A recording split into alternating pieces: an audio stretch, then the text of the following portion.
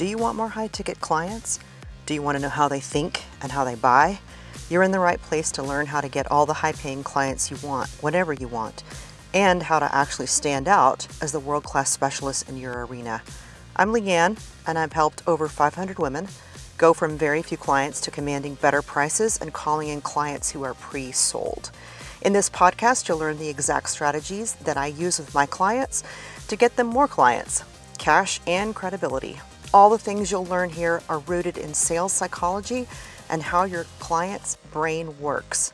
Also, what to do and say so they buy. So let's get this started. Welcome back, everybody. Hope everybody's doing well. And today we're going to talk about how to get on your client's wish list. So, what's a wish list? Let me explain. When I was a kid, I would go and get the big Sears Roebuck catalog. It was a big, thick catalog, and I would dive into the toy section. So I would dog-ear the pages of the things I wanted, and I would make my list, and it was super duper fun to wish out of this wish book. And I think it was even called the Sears Wish Book, so that was interesting. And we rarely got anything from this book, right? It was just me dreaming. But for some reason, I had big plans every single year. I was like, I'm going to get that Barbie dream house, and that's what's going to happen for me, and I'm going to get that, and I'm going to get that. And actually, I don't even think we got anything from those catalogs, but I had a lot of fun putting those lists together, and it was fun. It was a wish list. And the dream house never came in, but I still wished for it. I still wanted it. So there it was, my beautiful catalog. I had wish catalog in color, and I filled out my list, and my parents did the best they could, right? So they sacrificed to get the things that I needed and I wanted, but there were certain things out of reach, and the Barbie dream house was out of reach. So I was taught a few money stories about that, some good and some not so good. But for now, I want to focus on your clients and you being on their wish list and stay clear of the money stories for now. So getting on a wish list, there's an easy path and there's a tough path. And I'm going to talk about both today. And there's, you could go the hard way or you can go the easy way. For me, as a musician, all those years of getting into the places to play, bars and restaurants and outdoor events and all kinds of places, right? We played a lot of places there was no audience. And you're always thinking about, is somebody going to find us? Is somebody going to discover us? Are you going to get a big break? And the big break can come in several ways with music. Obviously, you can get discovered, by some producer, or you can build up your fan base and your audience to where you have some clout, or you can do both, right? You can get the fan base first and then to get discovered. But it's the same thing when you get into business. We have to do the work on the front end where no one really knows us. So one of the things they didn't tell me when I started being an entrepreneur was that it was going to take a lot of time and a lot of energy, like when I was a musician, to play to empty rooms, because your audience actually tells you no quite a bit. So it's like, no, I don't want to look at your content. No, I don't want to read your post. No, I don't want to get on a phone call. No, I don't want what you're selling. And it's disheartening because I get it, right? I played to those empty rooms. And a lot of times during those first couple of years with my second band, we didn't have a built-in audience. And most of our music was original. So very little of it was covers. It was hard for people to get into it. It's good music, but if you don't know the music, if it's not familiar to you, it's going to be less likely. You're going to be less likely to stop and listen. So when you play out places, people didn't know the music. Hard to get a fan base. But once we hit Billboard Top 100, things started changing a little bit. We had this album and it was getting into radio play. We were becoming more popular. People had our music. They were coming to our shows and actually singing along with us, which is really cool. But we had an audience, right? We knew we could bring a few people in every single time. And wherever we were playing, that gave us a little bit more clout. But first, right, you have to get people to actually notice you and realize you're good at it, what you do.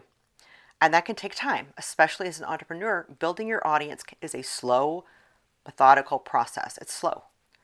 Now, it can go faster if you want it to, but the credibility you need in order to command a higher price and to get people to buy things that you're putting out there without so much effort is using your credibility, right? You use your credibility as leverage because they realize they need what you have and that you're very, very good at it. And that credibility allows you to kind of jump the line, if that makes sense. And that credibility allows you to jump the line, maybe possibly in front of other people that they're looking at because you have more credibility than they do. Now, this authority comes over time just by building your audience and giving them valuable content. So giving them insight they can't get everywhere, delivering to your clients so they talk you up. But even though you should be doing that, you could also be doing something else that creates a buzz without so much time, effort, and energy. The audience building is going to happen over time anyway. You're going to build your audience, you're going to get fans, you're going to get clients that are satisfied. It's going to happen over time the more you serve people, but it's going to be slow. And what goes faster is to have someone else that can help you get there. And what I mean by someone else is that a stamp of approval from a magazine, media, being on a podcast, being on TV, maybe even hosting your own summit with a partner possibly that could get you more audience members than you would get by yourself. So let's talk about that a little bit about how to go about this. So let's go back to the music industry because that's what I know pretty well. And when I was about, 11 years old, my mom dropped my brother and I off at a rock concert. I think he was maybe 12 and a half, 13 possibly. So we saw Foreigner in concert. I think it was 1981. Back then, the promoter had an opener act to warm up the audience, and it was a little bit different than it is now. Now, your opener acts have to pay the main act to be a part of the show. Back then, your record companies would pair up musical artists that were similar in genre, and they would try to get this first opening band into a popular show so that they can promote them and get them popular too, right? That makes dual money for the record companies. So I'd never been to a concert. I think I've never been to a concert even since then. It had a better opening act. The guy was just incredible. He was a singer. His songs were great. He was a performer. He was a great performance. He was apparently a songwriter. He wrote all the songs he was singing, and I was just amazed, right? And this guy's name was Bryan Adams. I'd never heard of him before. Now, I was 11 years old, obviously, but I was really into music. And if you know anything about the 80s, right, Bryan Adams, pretty popular, starting in about 84 and going all the way through that decade and part of the 90s. He was one of the most popular artists, probably with a lot of top 10 hits. And I could spot a really good artist even then, right? But I don't think the world would have known about him without that introduction with the Foreigner tour. So I don't think the world would have known about him without that introduction through that tour with Foreigner. So Foreigner, right, was the hottest band in the planet in the 80s. In 1981, I think they had like 5 number 1 hits or something like that. They were incredibly popular, and everybody was listening to them. Everyone was playing their music, and Bryan Adams was able to use their audience to build his audience, and he hit it big time. So back to my point, right? Your audience knows certain media outlets, and they know that podcasts are important, and they know that TV is important. Like people that are on TV have clout. So if you're an unknown and somebody writes about you, or you get an article and you write it in one of these places, your authority can skyrocket pretty quickly. So with authority and credibility, perception is really everything. And when you are positioned by an outlet that's already respected, you jump the line to the VIP section, right? It's almost like you go from this novice to a super credible person just by this one little thing. So remember, authority and credibility, this is what we need as entrepreneurs, particularly in saturated marketplaces. So coaching is actually a 5th tier market, and a 5th tier market, what that is a saturated market where people have bought and they've had disappointing results. And now they're expecting the thing they buy next to be absolutely excellent. It has to be 100% great. And they want to make sure they have not a lot of risk involved because they've bought and they've been burned. and we're competing in that saturated space with other fifth tier people. And there's a lot of people offering things that sound a lot like you do.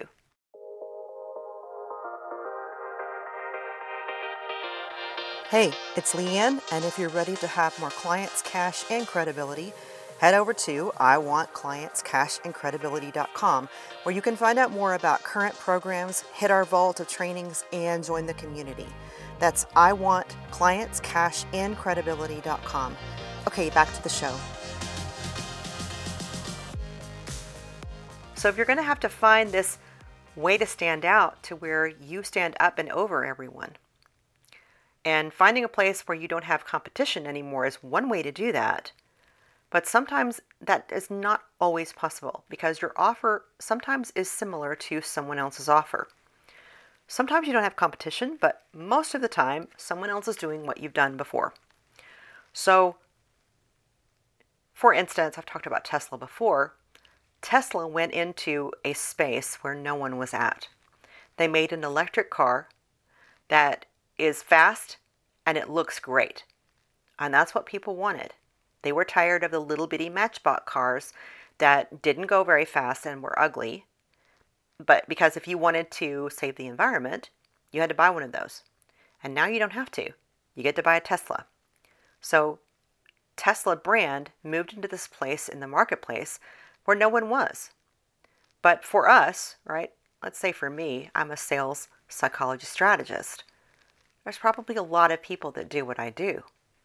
So I'm going to have to find a way to stand out rather than being like that first person in there. The first person in the space, of course they're going to stand out. So there's actually 3 people that stand out, right? It's the 3 companies in the marketplace that always stand out, and then there's the minor players. So you have things like Tesla that were first to market, and they're always going to be in the forefront because they were the first people out there. The second one is the low-cost leader, right? And then the third one is the best.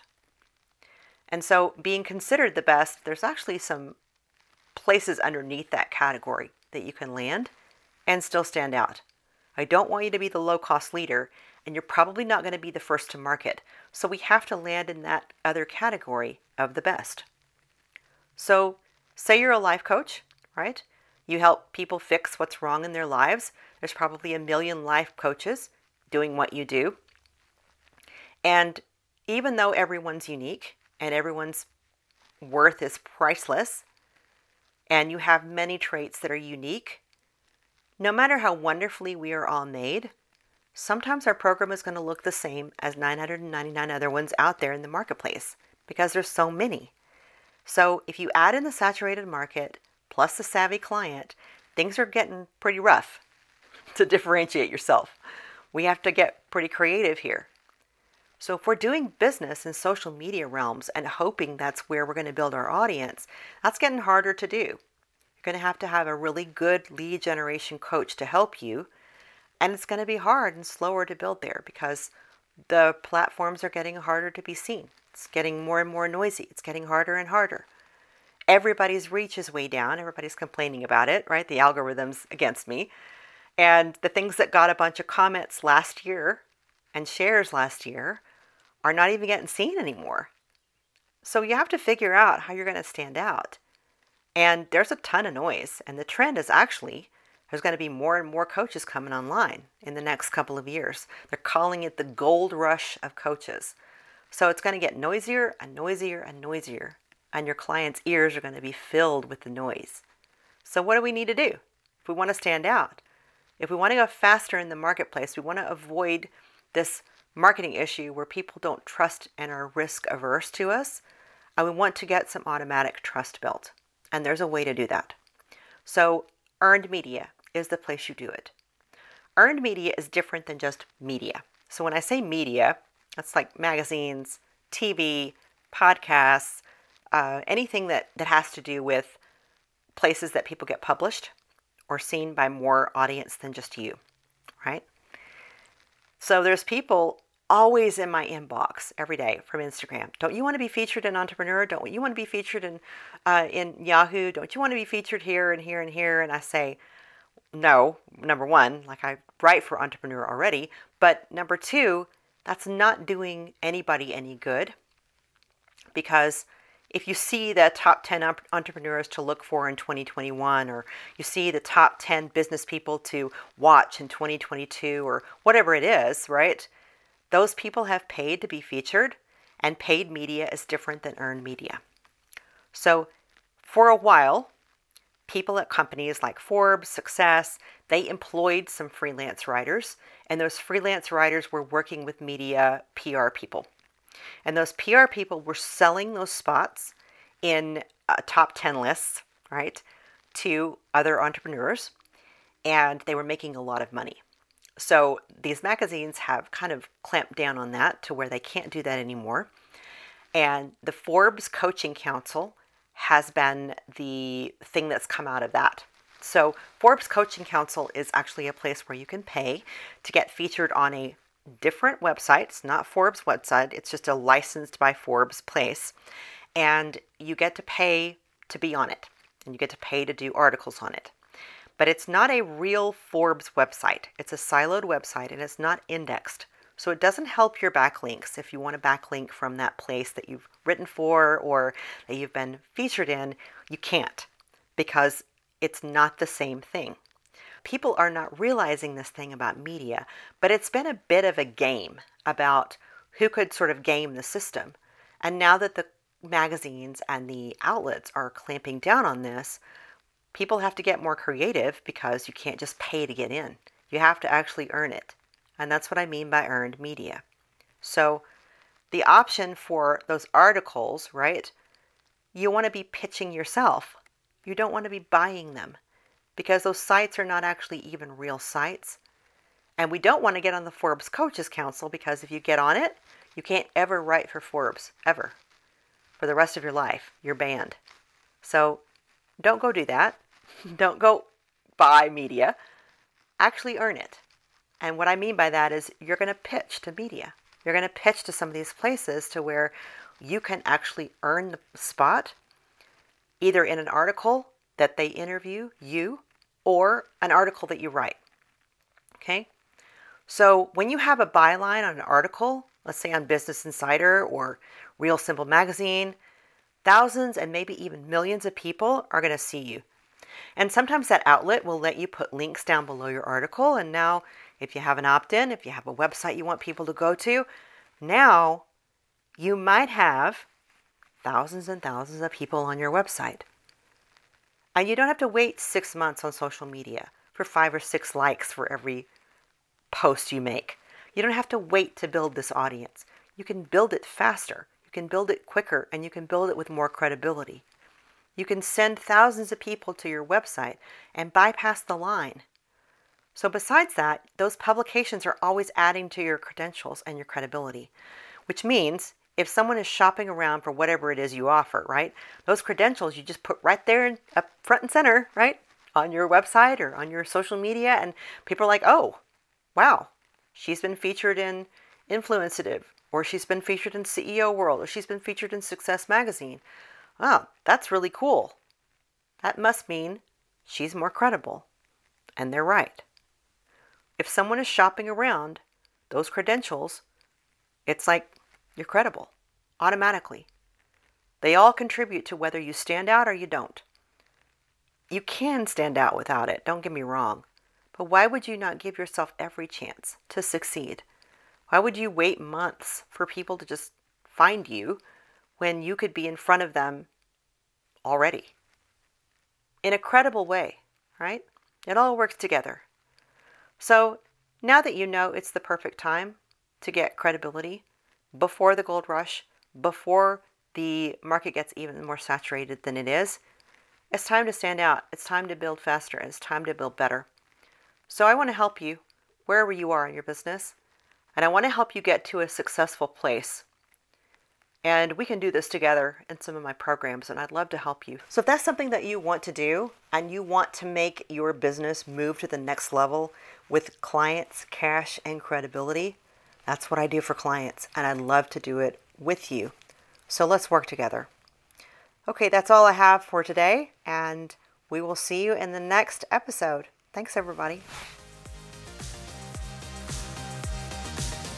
Remember to hit subscribe, and to stay updated, head over to iwantclientscashandcredibility.com. I'm Leanne Heil, and we'll see you on the next episode.